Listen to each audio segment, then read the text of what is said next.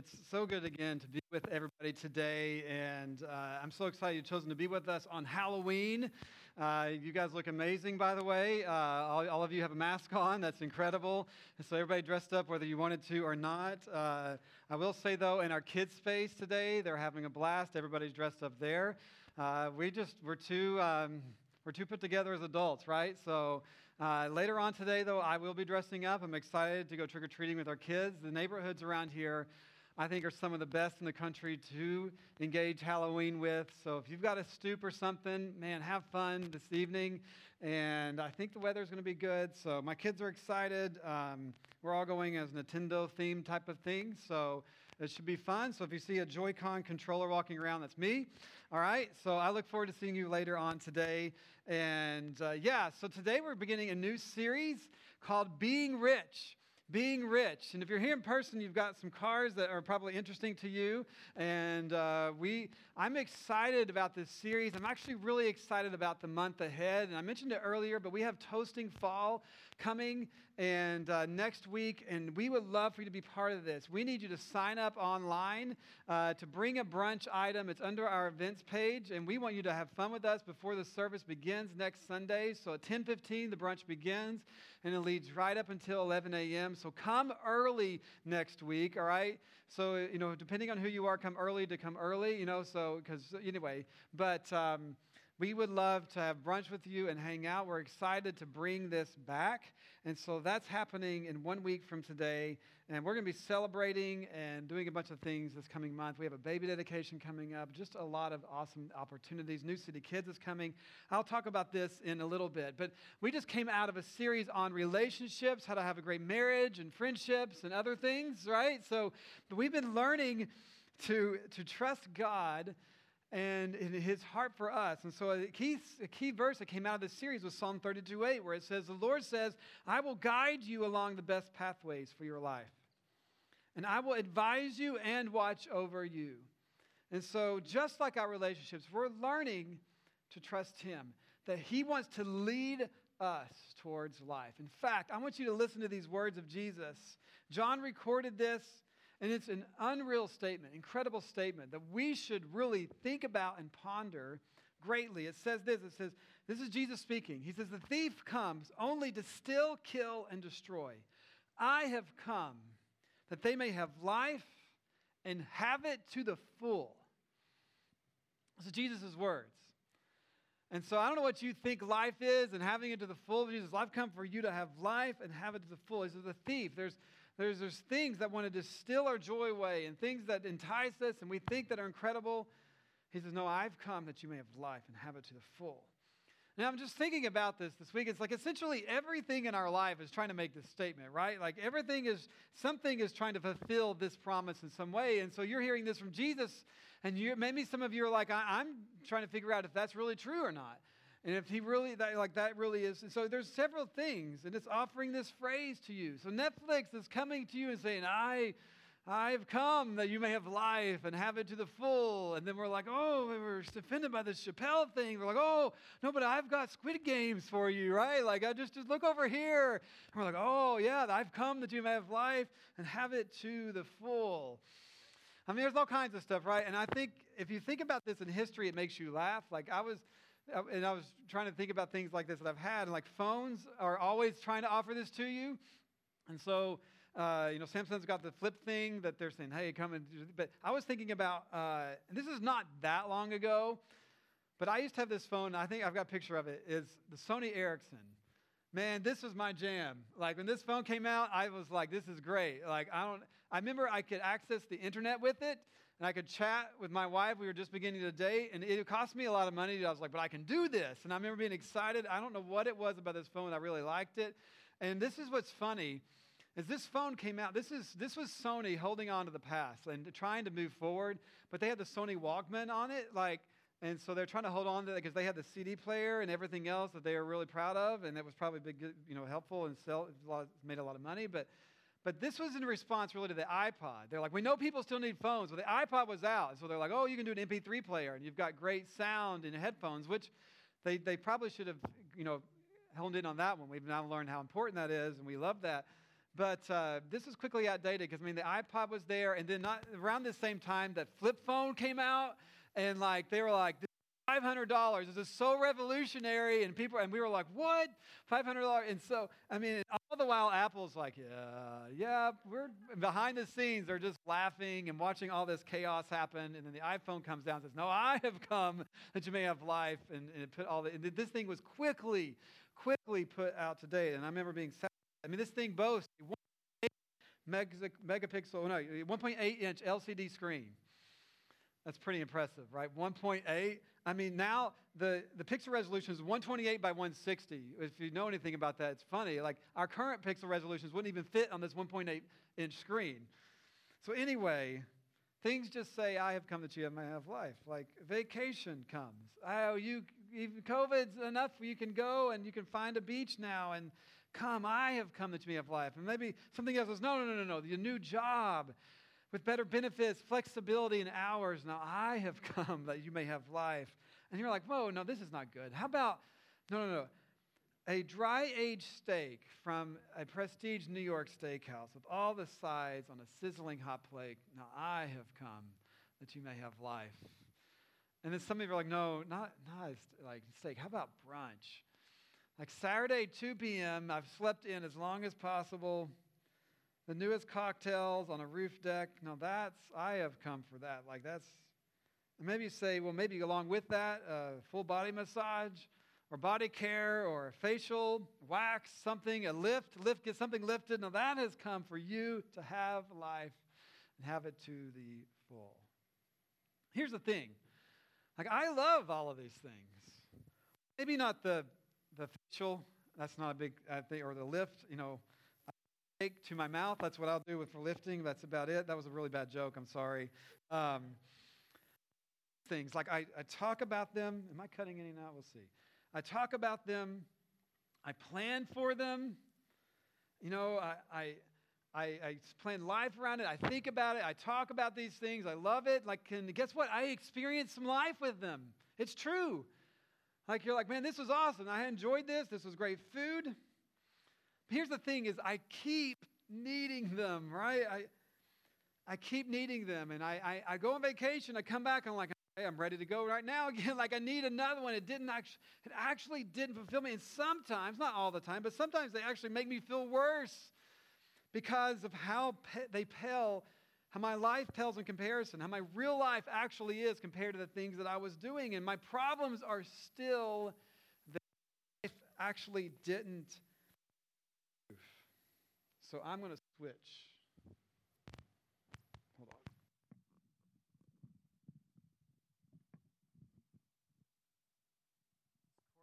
Cordless mic promises me life. Okay, there we go. So now my hands get to do all kinds of fun things.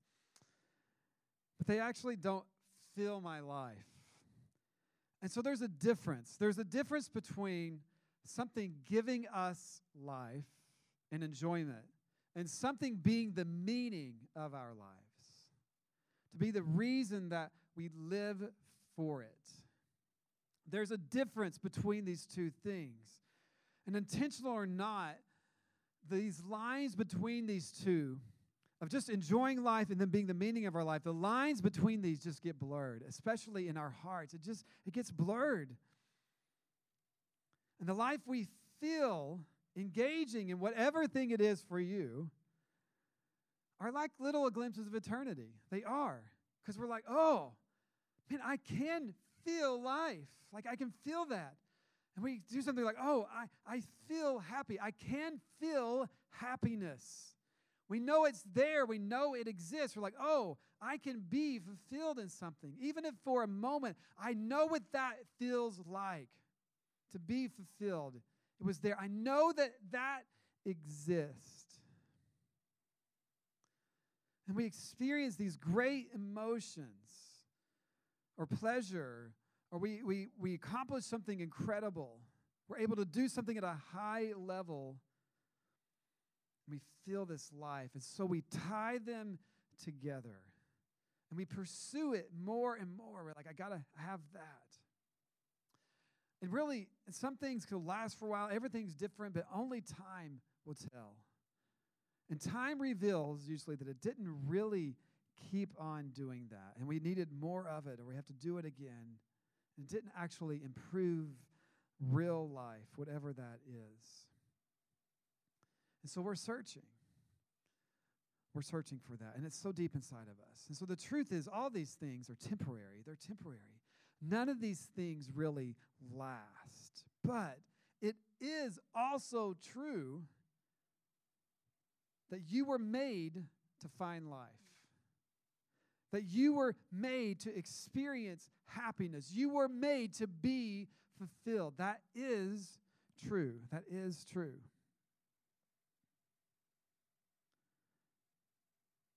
And God has made you for this.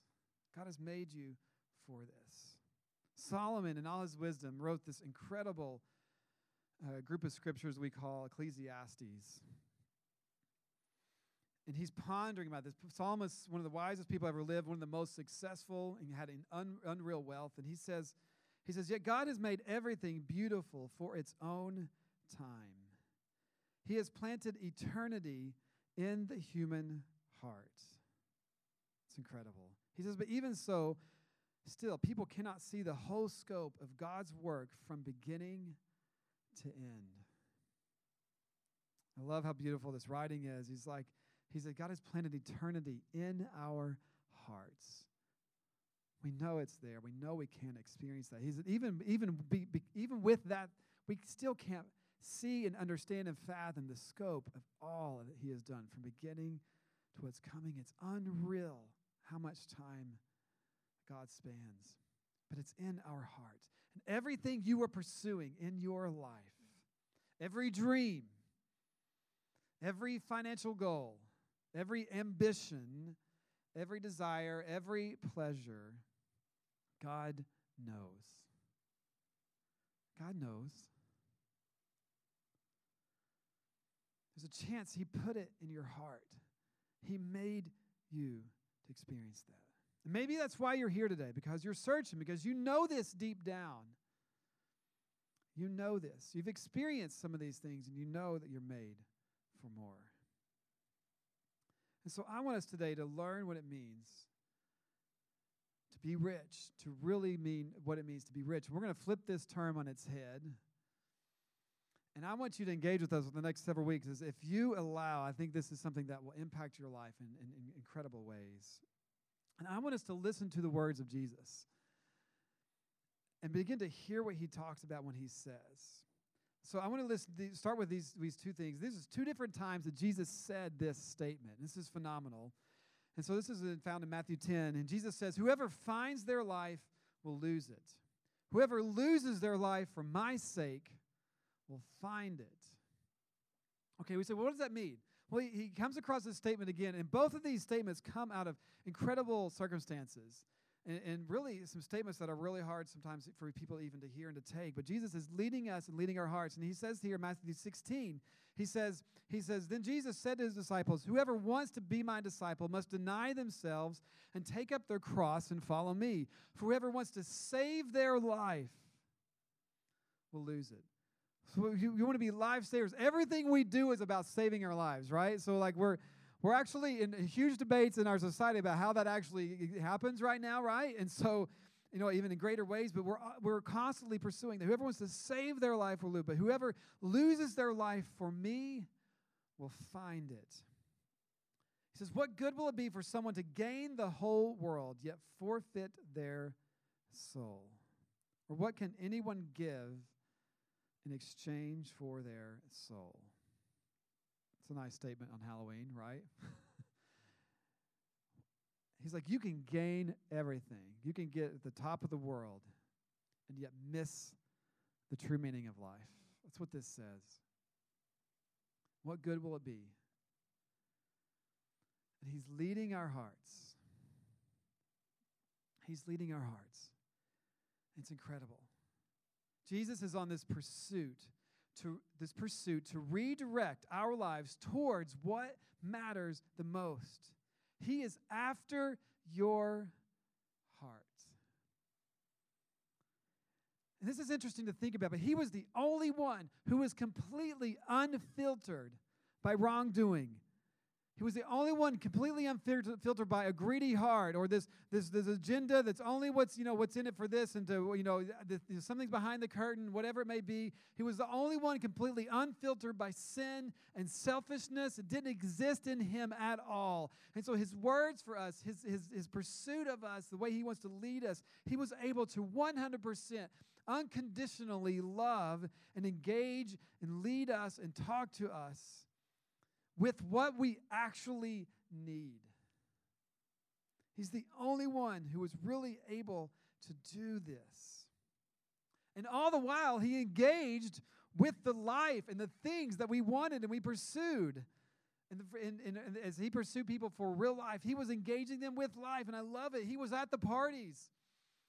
The religious people couldn't stand that, right? He was accused of hanging out with the non-religious, the unclean people, and drinking and eating with him. How dare he?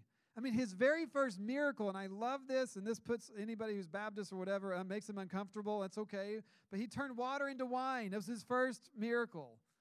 He's like, well, I'm just going to kick these things off in a real way. It was a week-long wedding, and at the end, they usually do the cheap wine, and they ran out. And he's like, all right. It's an incredible story. You should read it sometime. He was engaging with us in life. I love it. He didn't retreat and condemn. He came to love. It's awesome. It's one of the most important things that our heart is drawn to, and it's talked about all throughout Scriptures, and it is money. It is money. Money is one of the keys to our hearts. And so it's interesting because Scripture talks about this more than it does heaven. And so this is something else that Jesus said, and this is found in Luke 16. He says, no servant can be the slave of two masters. Such a slave will hate one and love the other, or will be loyal to one and despise the other. He says, you cannot serve both God and money. The two don't exist. The two don't exist. And he knows that money is tied to our hearts. It's interesting. This is not a new message. This is something that's been with us for a while. And God has been leading us in this message about money from the beginning. And so Solomon is one of these people. And this is really interesting because we don't see Scripture saying, hey, money is bad. That's not what we see. In fact, we see God leading us. This is for next week, and this is a fascinating thought and conversation that really challenges us in our culture today. But God appointed some people to be rich and appointed some people to be poor. Because he doesn't view us like that. He views us as our hearts are. He's leading us. We're going to get into that next week, and it's a fascinating conversation. But Solomon was blessed specifically by God, and he was so wise that the whole world around him was at peace because of this. And the leaders of countries would just come to him for wisdom, and they just started piling gold on him. I'm not kidding. Like, they were just making gold out of everything possible. They had so much wealth. The Queen of Sheba, who's well known because in her history, whatever, is known because of her encounter with Solomon. And she came to Solomon and was like, whoa, the wisdom that I've heard about is real. And she's like, here's a bunch of stuff. Here's a bunch of gold. I'm not kidding. And so Solomon is encountered this wealth, and he's writing Ecclesiastes, and he's pondering about all these things. And he says here, he says, this is found Ecclesiastes 5:10. He says, one who loves money will not be satisfied with money, nor one who loves abundance with its income. He says, this too is vanity, which means this is empty. He says, the person who loves money will never be satisfied with money, nor the person who loves abundance with its income. He says it's empty. It's empty. It's fascinating. And we need to know this and understand this deeply. And so all of Scripture that we see and the instructions we see directly from Jesus point us to a life that's not abandoning money, no, but that's purposeful with money. Just like you and I need to be intentional about our relationships, we also need to be intentional with money. The same thing is true there. And because money is tied to our hearts, we resist conversations about this more than just about any other topic. And if you're the church has done a terrible job, by the way, with this overall. I'll just admit that straight up. And that's another reason why we many times do. And that's why I want to point us to the heart of God. But we resist it. And if you feel tension there, that's something that should clue us in. Like, why is it that we do feel so much tension with this? It's because it's tied to our hearts. And so God isn't after your money. FYI, He doesn't need it. I mean, if He's God, right? He doesn't need it. So what is He after? He's after you. He wants to save your life. And not only that, but help you have it and live it to the full. And you should think about those words of Jesus and meditate on that. I love this. So that's what Jesus is leading us towards, and it's whether it was money or something else. And so the people that were following Him came to Him asking them this. This is found in Matthew 22. They're like, "Teacher, what is the greatest commandment in the law?" And they would ask Him these questions. So He responds. He says, "Love the Lord your God with all your heart, with all your soul, with all your mind. This is the first and greatest commandment." He said, "The second is like it." He said, "The second is equally as important. It's to love your neighbor as yourself. All the law and the prophets hang on these two commandments." And so as Christ followers, our lives are about loving God and loving others. If we pursue that as a purpose in our life, we will experience great joy. And we first realize that we are not our own, that we were bought at a price because of what Christ did for us. And we declare then that Jesus is our identity. He is our ultimate pursuit. And so we confess our sins. We follow Him, and we are baptized. And He is then the head of our lives. Wow. We love God, and we love others. And if you're here today and you're on this pursuit and asking questions about who Jesus is, and you're not a Christ follower, this is your first question. It's really all about, is Jesus who He said that He was? And you can follow His lead, including on financial principles, and you will experience life there. It's absolutely true. But without Him, you won't ultimately have peace and have life. And I encourage you, as you engage with us, to use every series as a place to pursue Christ and to find out more about Him. And it's amazing because I believe this series that we're engaging in will help you see it more about Him maybe than anything else. The Scriptures talk more about this subject than even heaven. It's so important. He talked about it a lot. It's fascinating. And so it's interesting to pursue it. Listen to these words from God. God's pursuit of us. This is Malachi 3:10. He just kind of lays it down. He says this. He says, "Bring the whole tithe into the storehouse, and that there may be food in my house." And then he says this. He says, "Test me in this." In the modern day version, God's like, "Bring it on. Test me in this," says the Lord Almighty, "and see if I will not throw open the floodgates of heaven and pour out so much blessing that there will not be room enough to store it." Interesting. So God wants you to be rich.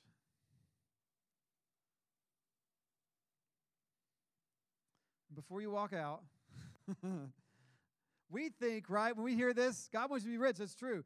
We think money, right? Bring it on, bring it in. Like, yeah. But God knows our hearts, remember? He knows who we are. And if Christ followers, we know different. You should know different. And as Christ followers here in Jersey City, we are here to declare that, yeah, we have life. We are rich, but not like maybe you would think. So listen to what being rich really is. And let's let these words sink down in our hearts. This is Jesus speaking to us. He says, "Do not store up riches for yourself here on earth, where moths and rust destroy, and robbers break in and steal. Instead, store up riches for yourself in heaven, where moths and rust cannot destroy, and robbers cannot break in and steal. For your heart will always be where your riches are." Do you hear that statement? What's that key word? He says, your what? Your heart will always be where your riches are. Fascinating. 2 Corinthians, the apostles were teaching us all throughout the New Testament on this, and it says this, it says, remember this, whoever sows sparingly, so like a farmer, right, you sow and you reap. Whoever sows sparingly will also reap sparingly. Whoever sows generously will also reap generously. Each of you should give, then, what you have decided in your heart to give. Not reluctantly or under compulsion. Not because somebody's pushing you or pressuring you to. He says, for God loves a cheerful giver. God wants, when we give, God wants you to give out of joy. He says, and God is able to bless you abundantly so that in all things, at all times, having all that you need, you will abound with tons and tons of money. Is that what it says? You abound in tons of riches. What does it say? No, he says, having all that you need, you will abound in every good work. He is pursuing something in you that you will abound. You'll be blessed in good works, good deeds. This is the natural overflow of when we serve him with our heart. Incredible.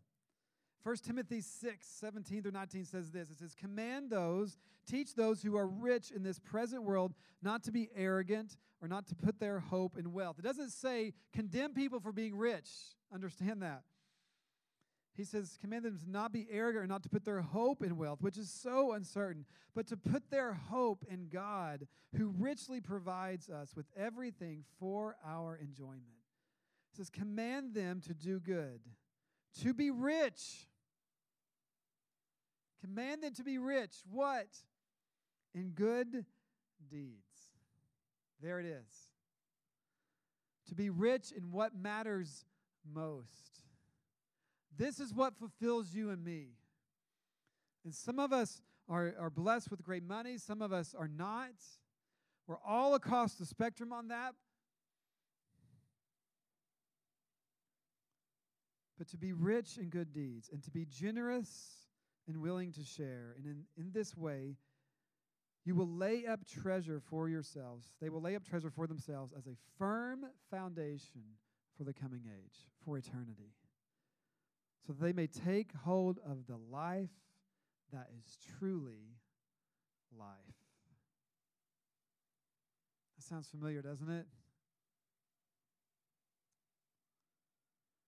This is what the heart of God is wanting to lead you and I. And so I want you to be challenged to think about money and God completely different.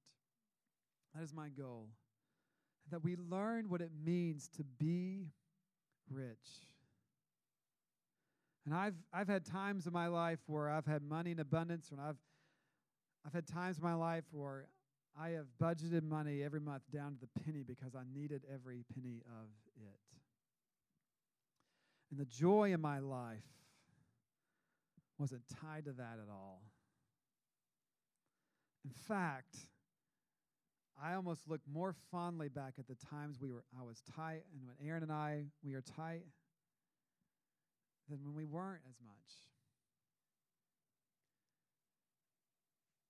Because there was so much joy and wisdom that came out of that. We always trusted God in those times. So this month, I want to challenge and call every DCC attender to make 3 commitments. And this is why you have this card. And you probably can't see it that well, which is probably helpful for me. As you come in, you're like, what is this? If you're a first-time guest, you're like, I knew it, like, right? So we don't actually like to talk about money a whole lot here. But I want to challenge us this month to make 3 commitments. To give, to serve, and to love. To give, to serve, and to love. Because this is not about money. This is about our hearts, about a way of life in which we engage. And then remember, this is between you and God, right? This is for you to seek him about. It's because Paul says, right, each of you should give what you have decided in your heart to give, not reluctantly or under compulsion, right? So this is, right? So this is between you and God. But we want to learn to give. So we want to learn to have a way of life where we give a percentage of what we make to God. And that's something that you give. And so how do you do that? You do it through your local church. And then I want us to raise $5,000. I have a goal for us to give $5,000 to New City Kids. And New City Kids is coming in a couple of weeks, and we're really excited about this. They're going to share about their mission, their story, and we have them come a couple of times a year. They're an unreal, amazing after-school program. They hire teenagers in this city in underserved areas, and so you have incredible value and worth, and they hire them to teach elementary, middle school students and lead them in after-school programming. And they pour into those high school students as well and lead them into college prep, and like 99% of their students get into college and graduate. And many of them have master's degrees. Some of them are coming back, and they're doing generational change in this city. And we love them, and we want to be rich in good works. And so I want us to think about how you and I can give, and to give $5,000 to them. That's a goal for us over this next month. We want to learn to be generous. And then I want you to think about a financial goal that you have for yourself. This is for you. This is for you, not for me. And I want you to take this and think about this.